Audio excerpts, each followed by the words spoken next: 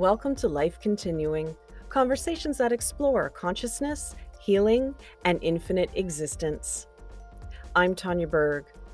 Krista Gorman is a physician's assistant who, only 3 weeks after graduating from her training program, suffered a cardiopulmonary arrest and died while in labor with her daughter. Some of her story and the lessons she learned in the afterlife are shared in her book, I Died and Learned How to Live, available on Amazon. Her near-death experience is also featured in the book, The Transformative Effects of Near-Death Experiences by Dr. Penny Sartori and Kelly Walsh, as well as the book Awakened by Death by Karen Swain and Cyrus Kirkpatrick. In 2017, she and her daughter were featured on the program Story of God with Morgan Freeman on the National Geographic Channel in the episode called Heaven and Hell. Krista is an active member of the International Association for Near-Death Studies and has presented at several of their conferences alongside her husband, Ainsley Threadgold. This is my conversation with Krista, where she shares the details of her NDE, how her NDE inspired the 12 principles she lives by, and how love is always the answer. Hi, Krista. It's so nice to have you on the show. Welcome. Thank you. Thank you so much for having me. This is such a pleasure. I had my own experiences with non-local phenomena several years back from training in energetic medicine. So when that started, I started to research and look at interviews and just, to learn about consciousness and the afterlife. And I learned actually a lot from near-death experiencers. And then one of them happened to be yourself. So when I saw your interview, the first thing that struck me was because, I was always the skeptic, always careful, don't want to believe everything I see, hear, and read.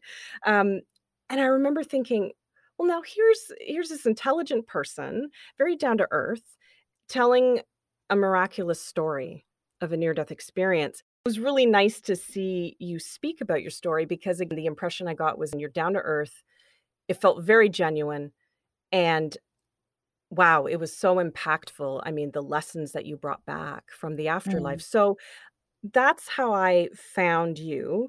Um, so I would just love to start talking about your experience and how your near-death experience all came together and happened for you.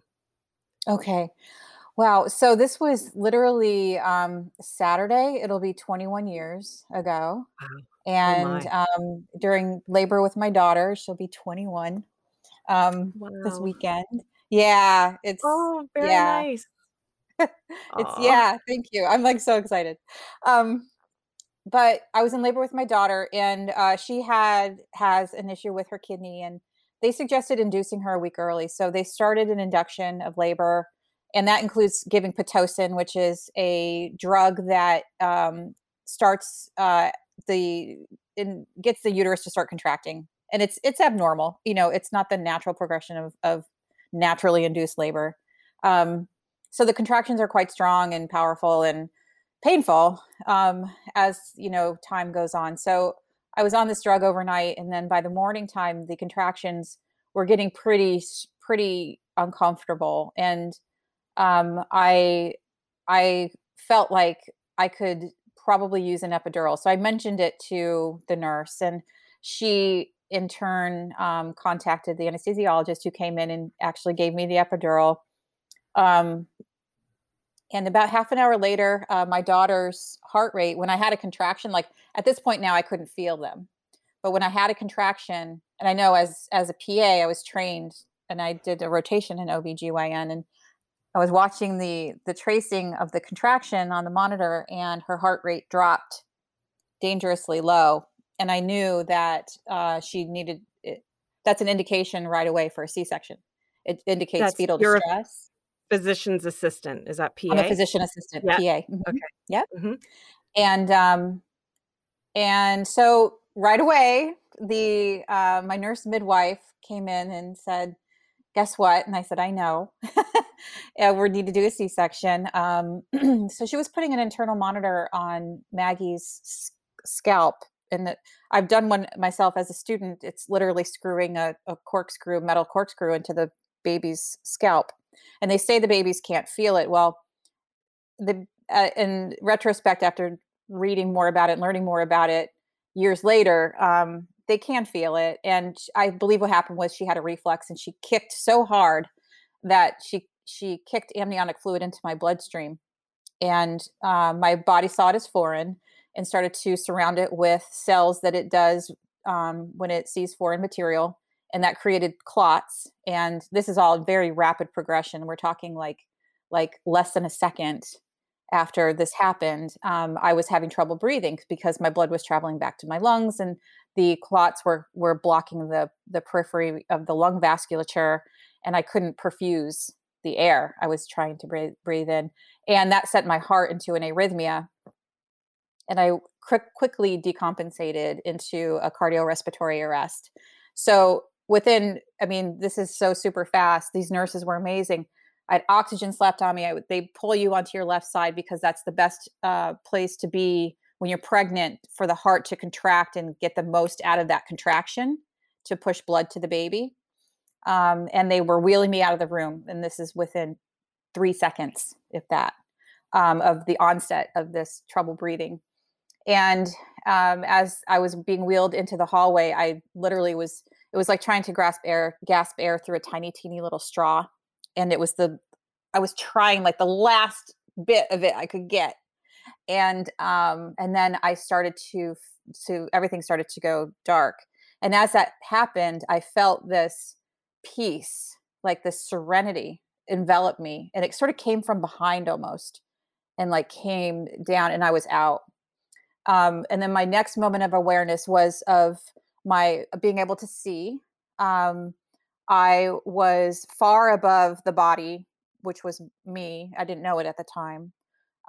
Below, and I was watching as these black particles came racing up from the body, and it was mainly concentrated in the chest area. The density of the particles were denser at the chest area, a little less dense up here, and even less dense in like the abdomen area. But I watched as they came up and they surrounded where my vision was. And I was this sort of detached observer, and I was my pure consciousness. I was Krista as the purest form I could be. There weren't I didn't have any other senses about me in terms of being able to smell, hear anything. Um, I had like an intuition. I had feeling. I felt curious. I felt curiosity. I felt like amazement, wonder. Um, and I sort of like my vision sort of looked around. I looked back down and I saw one of the physicians that responded to the code blue that they had called.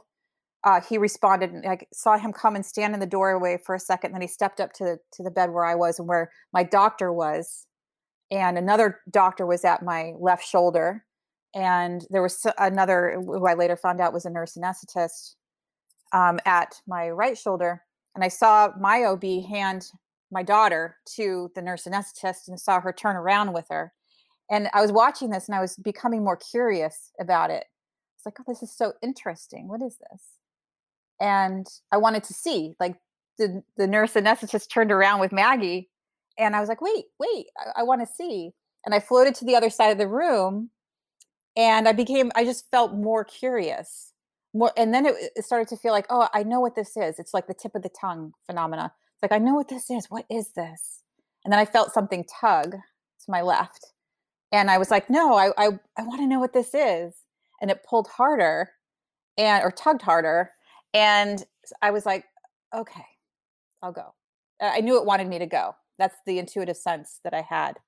And then I started moving very, very, very quickly through the room, through the wall, which was like sort of like a liquidy beige color, and then into this bright white space. It was like a flash of the brightest, whitest light I've ever seen. And then I merged into the same particles I was, but denser, more condensed. And it was like a darker space because of that. And I sort of just merged into it, and I was racing imperceptibly fast and feeling just the same like wonder, interest that I was feeling when I was watching my body below. And at the time I was watching my body, I didn't have any reference for any objects that I was viewing.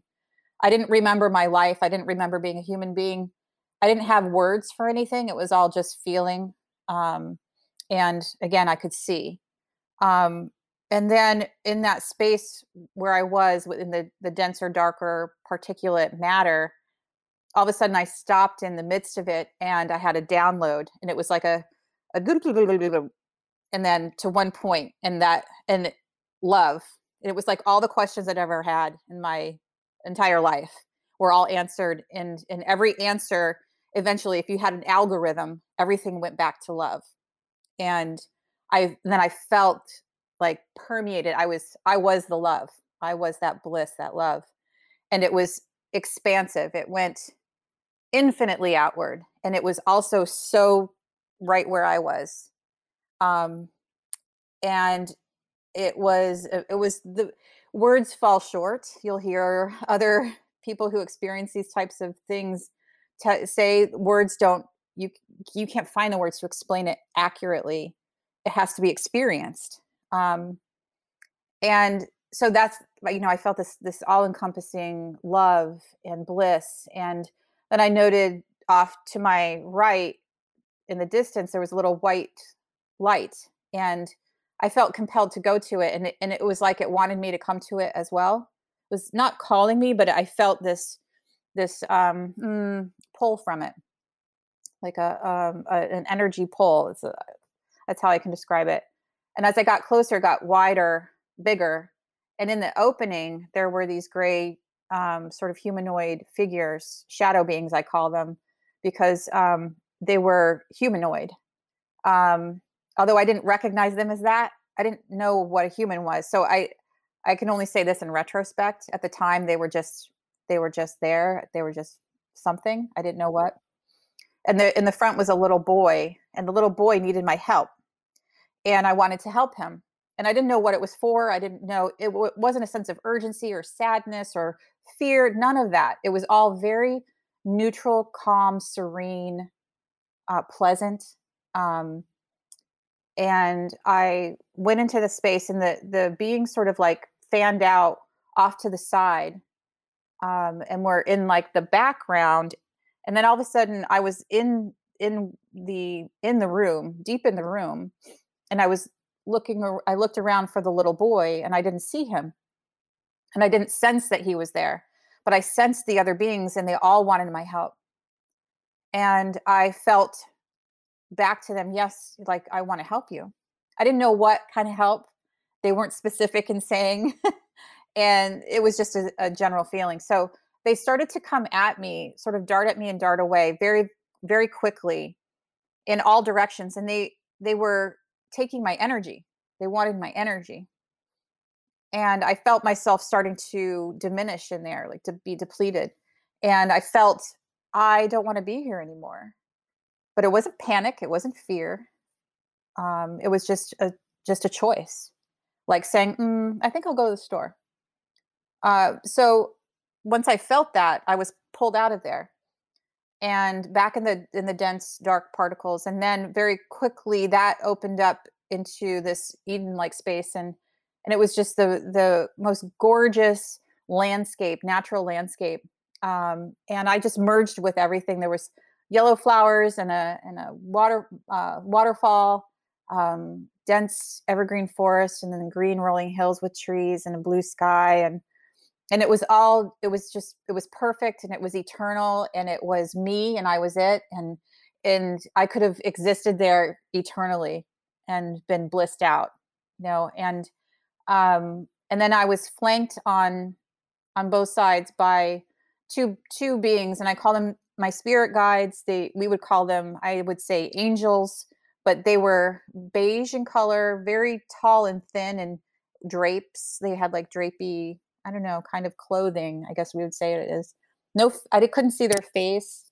I felt them though, and they were there to love me unconditionally, to support me. They thought I was perfect. You know, that's how I felt from them. That um everything was well. They communicated, and everything was through feeling. Um, you could stay here. You could go to what comes next. I didn't know what that was, or you could go back. And I didn't know what going back was. I didn't know I had been a human and had a life, and I didn't know I was Krista in this body. I was still Krista in my consciousness. Um, and I chose to come back. And I didn't know why I was making that choice. And I started to move backwards as soon as I felt that. And they sort of turned. And as I was moving, they communicated, if you go back, you need to share what you learned here.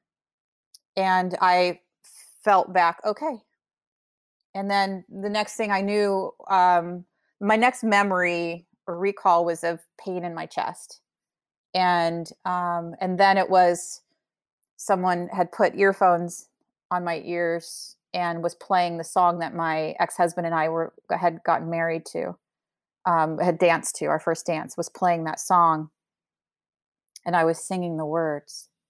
And later they told me that's when we knew that you were still in there, because we weren't sure what you were going to be like if you woke up. So as it turned out, I had coded for 8 minutes. Um, they had started compression, stopped compressions for 2 minutes while they delivered my daughter. I was bleeding uncontrollably from what happens after an amniotic fluid embolism, which is what I had. Is a person can go into what's called disseminated intravascular coagulation, which is uncontrolled bleeding. You can't clot your own blood. You lose that ability. Um, so they had to stop compression so that I didn't bleed out while they were delivering my daughter. They were trying to save us both. And then they restarted compressions, got my pulse back, and put me in the ICU, intubated, and sedated. They had me in a medically induced coma for 2 days, or almost 2 days, 36 hours. At which time they were going to try to wean me off of that medicine and see if I was there. And I started to sing this song, and they knew I was there, and so they kept me off of the morphine, and let me come around. And I improved very quickly. They were my the OB that delivered my daughter. I've corresponded several times with him over the years, and he said, in our last correspondence just a few years ago, he said that day changed him forever. That two miracles happened that day. That my daughter lived and I lived, and that it changed him forever. And it was just really profound in that. And I appreciate that more and more as the years go by. That it wasn't just my experience. That it was the experience of every single person that observed it happen, and that it affected them, very deeply too. So it was one of the best things to happen to me. And that's yeah, and that's, profound to say because that's a lot of trauma to endure, Hmm. right? Can I say it's a bittersweet situation because it's obviously traumatic, but then, like you just said, it's the best thing that happened to you because of that experience, that profound, higher, expansive experience. Yeah, there was a time where I would say it was bittersweet. Um, I don't have a sense of the bitter anymore.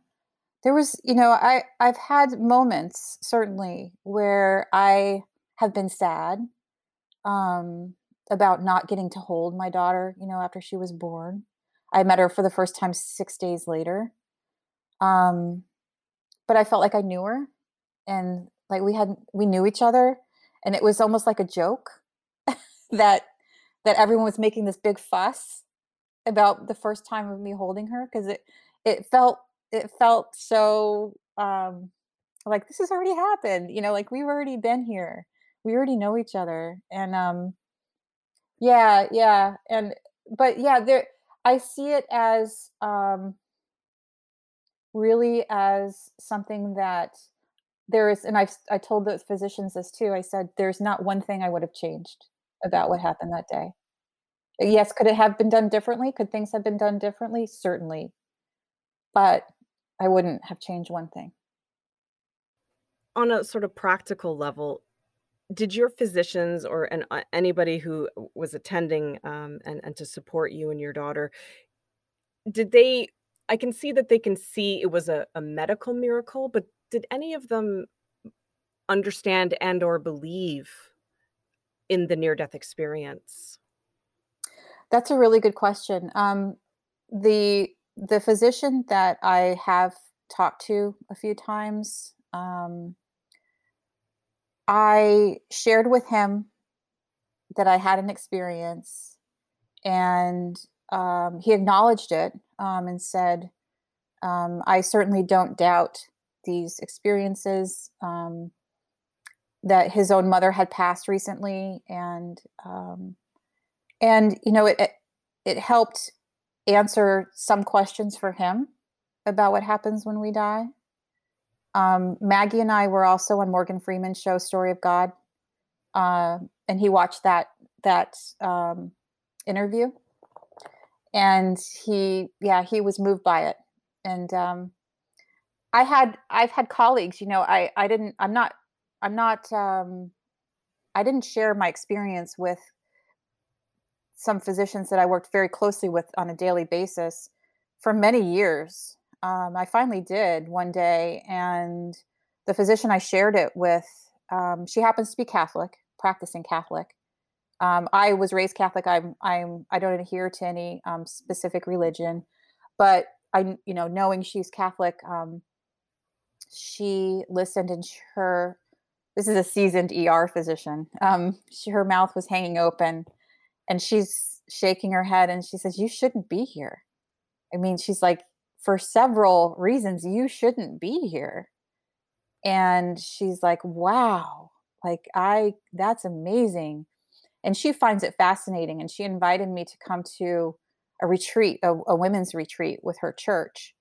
And this was a few years back. And I went, and she asked me to speak, and she asked me to share my experience. And knowing that I'm not Catholic anymore, but this was such a profound experience, and for her it was sort of proof that heaven of some sort is there, and that love, whatever form it is, whether we want to call it God or any other name that we want to give it, loves us, and it's a force that is love, that we are an integral part of. We could never be separated from it, and has our best interest in mind all the time. I say in mind as a human word to use, but um, it's a law. For me, my near death experience was the law of attraction. Literally, was the law of attraction and love were the two forces in my experience. Intuition, pure consciousness was what I was. And I was an integral part of all of it. So I was an integral part as well of the love and the law of attraction, that what we call the law of attraction. But it is indeed a force, and it is indeed what we use, whether we realize it or not, in our daily lives every single moment. And it's based on how we use it is based on how we feel. Right. Yeah. And that's so then from this experience, you developed the 12 principles Hmm. because you're touching on that now already. So can you talk about the 12 principles and how that came to you or how that just uh, became a part of you, I assume? Sure. Sure. Yeah. Well, for many years, I didn't reject my experience, but I was so trying to live in this human body in this 3D world, and struggling so much doing it on a day-to-day basis that I couldn't sort of integrate my experience into my life. I didn't have support. I didn't have the energetic space to do it. Um, I felt the enormity of it, what felt like an enormous task was to share what I learned in the afterlife, when in fact it really was not an enormous task. It required for me to heal in my life, and to find tools to use what I learned in this life. So it required relaxing into life. It required decreased resistance to life, and there, which equals diminished ego presence. Um, and once I was able to sort of recognize, okay, I need healing in my life. I know my near death. It was always my near death experience. It was always right there, and I'd push it away, and keep trying to push it away. But in reality, I was pushing myself away. And once I realized that in order for my life to improve, for me to feel better, I needed to embrace my near death experience, and I needed to explore it, and I needed to find, okay, what is it I'm meant to share? What is it that I came back to do or to be? And I knew it was love. Okay, how do I get there? I started to, well, we always stand on the shoulders of giants, right?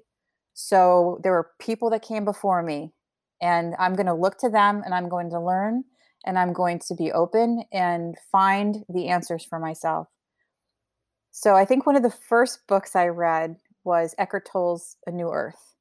Mm. And that really hit home in terms of ego and fear and it being one and the same. So I was able to recognize my ego more, which was so helpful, because it's always when I love ego. Oh, love your ego. It's there for you, for you. So it's just about shifting. If we're in ego and it's not serving us, then shifting more into love. And how do we do that? So for me, it was starting with, some really helpful teachers, books, people that had walked the path before me, and then integrating meditation into my life. I started meditating very simply. Deepak Chopra, his 21-day meditations, when he first started in 2012, that's when I started. And I did the series, and I did the next series and the next one. And during the first series, I recognized after just a couple of weeks how much more like me, like the Krista I was in the afterlife, how much more like me I felt. I felt clearer. I felt closer to myself. And I started writing. I started journaling after I would meditate. And I wouldn't know what to write, so I would just start writing words. And months later, I went back and I was reading through, what I had written over the weeks, and I was pulling words out, and I realized, like, these words are things that I'm being. Like, I'm trying to be these things in my everyday life. And it all made sense to me. And I said to myself, what if because I'm very linear in my thinking a lot of the time still, what if I made it a practice where I listed, like, all these words, what they meant to me, and then I practiced them, and I focused on them, on doing them, while also having had the law of attraction been um, um, mentioned to me multiple times by a friend of mine. And she's like, do you know of Esther and Jerry Hicks? And I hadn't heard of them. And I was like, no. And my friend said, oh, it's Esther. She channels Abraham. And I'm like, oh, a channel. And I just turned off to it. Even then, I was still, after having this profound experience, my ego mind in this 3D world with all of my conditioning wanted to say no. And because now I understand my ego, I realize that that's what was happening. Was I was rejecting with my ego rather than being open with love. And I said, no, you know what? I'm going to get that book, and I'm going to read it and listen to the audio recordings, and that's how I was introduced to the law of attraction. And as I heard Esther and Abraham speak, um, I was like floored, absolutely floored, because not all of what she says or they say resonates, but a large amount of it does.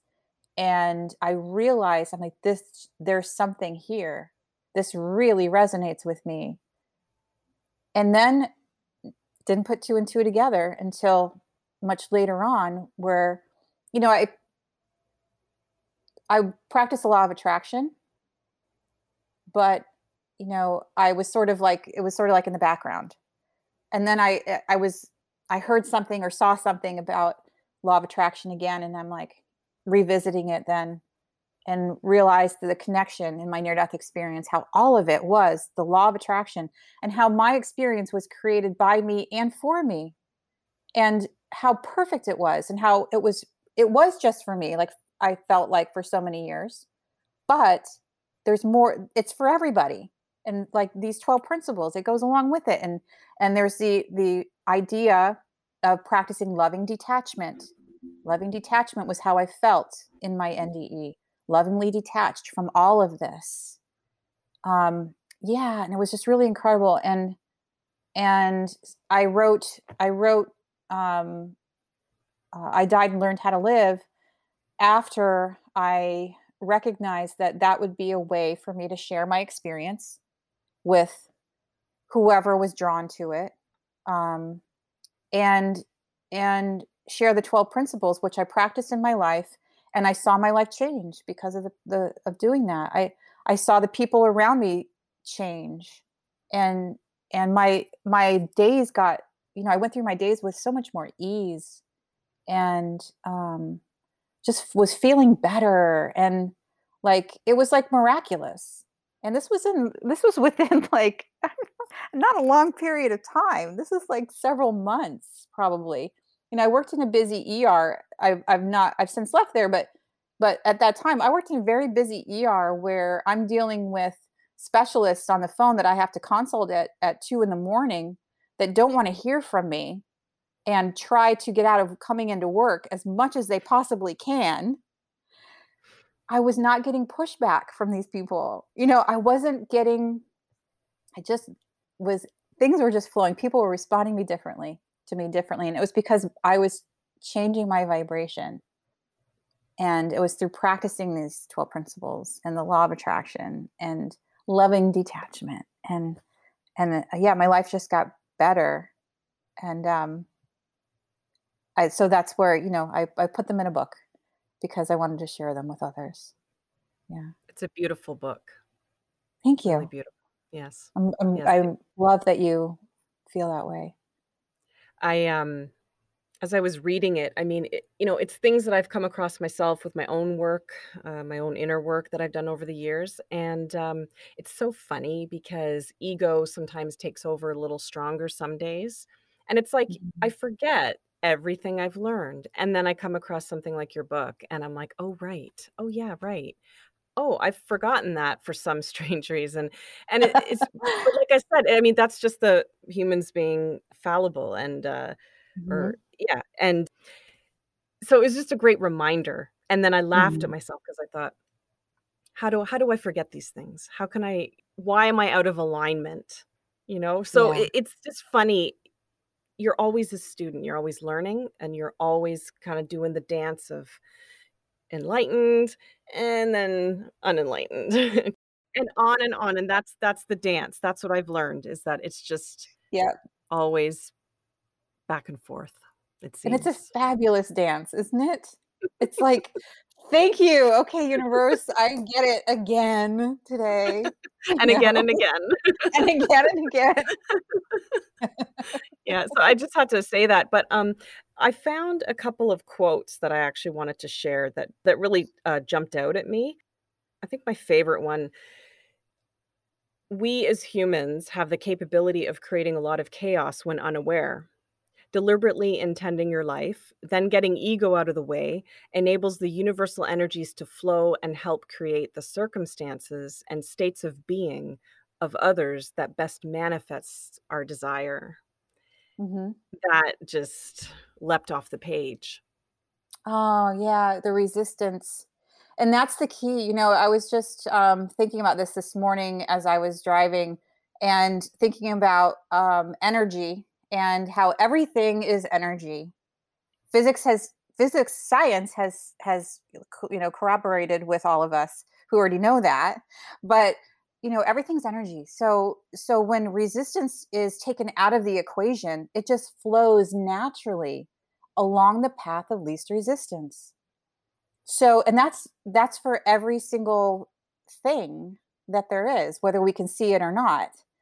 And others, because we're constantly in energetic flow, and when we are vibrating with the least amount of resistance, others feel that, are reminded. We say mind as if it's the mind, but it kind of is, because again, this is just a bunch of molecules all stuck together. And so others are reminded of who they are because it feels good. They feel it on a often subconscious level, and their higher selves, which are in constant flow with their physical selves, 3D selves, they recognize it and want to vibrate at that point as well because it feels good. It's our homeostasis. It's our happy place. And so that's what I was recognizing when practicing the principles and a law of attraction, and being lovingly detached from all things happening, is that other people responded in kind, and it could be over the phone. It didn't have to be local. It could be non-local, and that's quantum, and it's real, and it's what we are. So it's like truly we are all one. And now more than ever, people are waking up to that, and it's so beautiful. It's so beautiful. It is. And you're right, we're really in a quantum universe, Hmm. and like you said, we're all waking up to it a lot faster right now. We had a little bit of an acceleration in the last couple of years.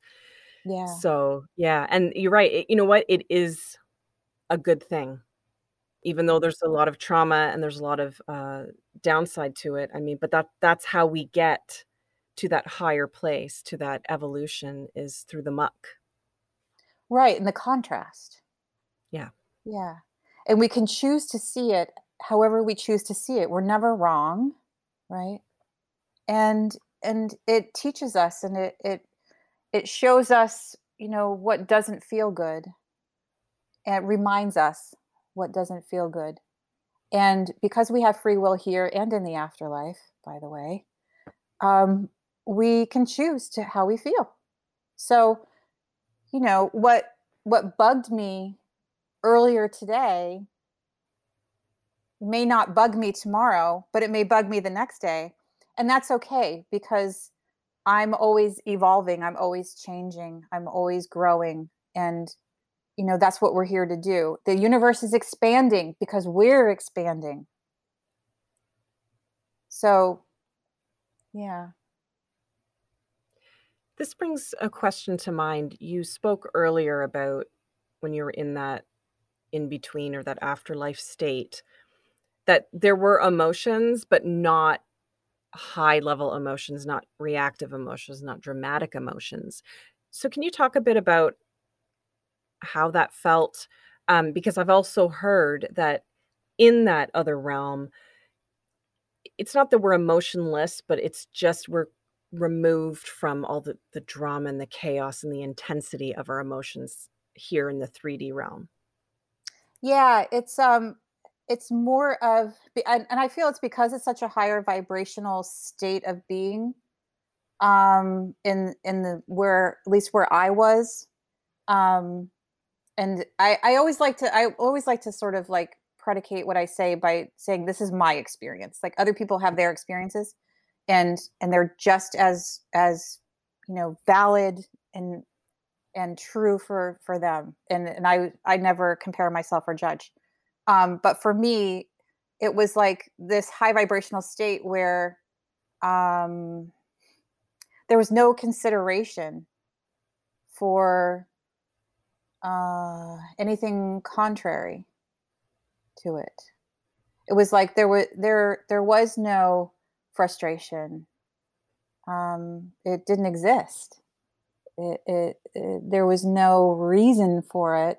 Reason being more of a mind kind of thing, but there was no place for it, and that's, you know, what we come from is that high vibrational state. It's what we are in our entirety, when we are out of our physical bodies, um, and we can have that high vibrational state while in the physical body if we choose to.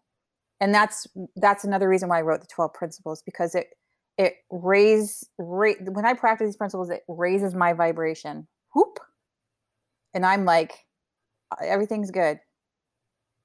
Even the suffering is so much is eased so much when I'm in this place of non-resistance and and love and willingness and compassion and, you know, all of that, all of the principles. Yeah. So that's the key then, is to transcend all of those emotions, those heavy emotions, so that we can flow through the difficulties just as easy as we flow through the good times, essentially. Yeah, and I think it's just a matter of I don't think, I feel like it's a matter of um experience uh and practice of the principles, or whatever guidance you choose for yourself, you know, a person chooses for themselves. um and as we move along on our hero's journey here, we will find, if we are um you know, focusing on feeling good, focusing on love and kindness and compassion, um that each each, you know, week, month, year, we can look back, you know, and see the growth, and just be able to appreciate that. And then maybe, you know, at that point we're a little further along in how we respond to life's events, as far as our level of serenity in each response. You know, maybe what used to really irk us, maybe it irks us only, you know, 50% now. And, you know, just moving along in that regard, and not having an expectation of, oh, I should be here, you know, in my spiritual growth now. I've been doing this for 6 months. And it's not about that. It's about, you know, just recognizing, like, the moments where you can say to yourself, yeah, you know, I'm doing pretty good that, you know, today. I'm definitely doing better. Yeah, it promotes a lot of self-reflection. Mhm. We have to face ourselves to grow, Right. the good stuff and the bad stuff and everything in between. But like you said, you don't wanna consider things good or bad, it's just aspects of who we are on a continuum. Right. And meet it with love is the message I clearly hear from your 12 principles. Right. Exactly. Yeah, exactly. It's like love eases everything. It does. Yeah. It's the only thing that's gonna heal the world, really, right? Exactly. Exactly. And the more, you know, and like I say, like, the more I see the sort of things floating around on social media, um, and in talking with my family and my friends, I just really feel this growing sense of that, of people recognizing the importance of love, and of being in love more of the time. And I have hope, you know, where some may not. It's okay. It's like I definitely feel it, you know. I agree with you. I there was a time I may not have had a lot of hope for humanity, but I do now because of everyone's potential. There's huge potentiality in every being.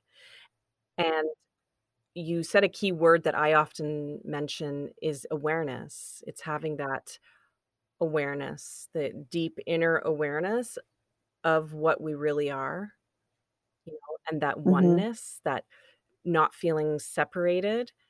Those are the key things. I like to keep things as simple as possible because things can get very complicated, and like Eckhart Tolle says, we humans, we complicate things. That's why that's why Mhm. our lives can be such a mess, um, because we Yeah. really that story, that narrative, we just make things so complicated, and it really doesn't have to be, and again, with your Mhm. principles and the foundation of love, I mean, that's where it's at. And it's so simple. It's It that is. simple. Yep. Yeah. I remember when, Morgan Freeman was interviewing Maggie and it was when he was interviewing me at the beginning. Um, he he asked one of the last questions was, he said, "Religion, do you got one?" And I said, "My religion is love." And he's like, "You mean you're gonna tell the whole world it it's as simple as that?" And I said, "For me, it is." And I had somebody make a meme, "Love, it's that simple," and then wrote my name underneath it. And I loved it. I loved it. It's like, yes, it is so simple, everybody. But we love to make it so Mhm. complicated. Me included, myself Oh, included. me too. This 3D human. Yeah. I feel better when it's Right. not. So, I prefer to feel better. Yes. Definitely, Yeah. definitely. How's life these days? Life is really it's really awesome. Like I said in the beginning, my daughter Maggie's turning 21 in a couple days. It's the anniversary of my near death experience. I've been calling it my death experience more frequently because I feel like people misunderstand near death experience, and they don't always understand that yes, clinically I was dead, um, and so anyway, that's coming up, and that's always a time for celebration, of course, like big celebration, but also really reflection on my part, and I find myself always going into a space of really deep gratitude, and just really deep gratitude, like grounding in that gratitude, and so that's the eminently in a couple days, but I've come off of a year of working as a healthcare provider for COVID, and I've met so many people, traveled to Texas and New York, and worked in field hospitals and in New York Presbyterian hospitals, and it's just been such an amazing journey in that regard, where I've had lots of ups and downs in terms of my own personal journey, where I have found that life became very focused, very acute for me in terms of what is it that Krista wants? What is it that that I want to do here with the rest of my life? And I've always wanted to share about my NDE. I wanted to share the tools that I was able to glean from my NDE that helped me live in my life and feel the best I can feel each day. Um, my husband Ainsley also had a near death experience when he was 13. And he and I met through these series of synchronous events. And it was definitely, the universe definitely intervened and assisted us in growing together, um, and becoming a couple. And he and I have embarked on this new journey of creating a small business where we took a character that my daughter drew up when she was 10 years old named Buggy. And we have made Buggy and his three little bug friends the spokespeople, spokesbugs for loving kindness for kids. So we're sort of launching we're going to be launching soon this little business, but it's really to help to bring more love into the world and focused on children because they are such bright lights, so open, and all they want to do is love and be loved. And really, that's all adults want too, but we don't like to say it out loud and be vulnerable and be real with each other, So that's really, life is we're embarking on these new journeys. I'm still practicing medicine, and I left the travel medicine practice, but I'm practicing here locally. And I got to work yesterday and I got to see a bunch of people, and we traveled to their homes. It's an urgent care. And I got to connect with them. And it was such an amazing feeling, like just being able to sit down and look at somebody in their eyes and talk to them, one human to another. And I have my own way of being when I'm in that role, where I'm using the principles all the time and feeling love for them. And just feeling love for them is healing, because they pick up on that energy and it resonates with them. They recognize it as their true being, their true selves, and it raises their body's vibration. And that in itself is healing the organs, it's healing the tissues, it's healing illness. And that's why we're here. And that's all that we have to do, is just be that love. Yes, it's that simple. Be the love. Yes. Folks. Yes. Oh, brilliant. Well, congratulations on this new project, and I look forward to seeing it flourish. Thank you. Yeah, we're really excited. So your book is called I Died and Learned How to Live. Is that available on Amazon? Yes, it is. Okay. And where can we find you? I think you're on Instagram. Yeah, Instagram is Krista Gorman 717. Come be my friend. And I'm on Facebook as well. I'm Krista Gorman PAC, and I'm also under just my Krista Gorman on Facebook. And I am also on Twitter, not so active on Twitter, but my blog site is kristagorman.com. And I invite people to come and just browse the blog and see if anything inspires you there. Feel free to message me.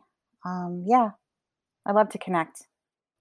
Beautiful. This has been an amazing conversation, Krista. I'm so honored to be able to have a chance to connect with you. Years ago, like I said, when I first saw you and heard your story, never in a million years did I think I'd be sitting here having a podcast conversation with you. So it's amazing what the universe brings together. Look what you and I created. There you go. I love it. Oh, me too. We're so powerful. Exactly. Krista, thank you so much.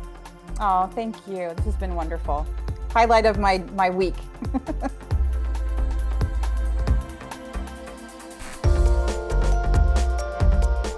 Thanks for listening to Life Continuing. A special thanks to Krista Gorman.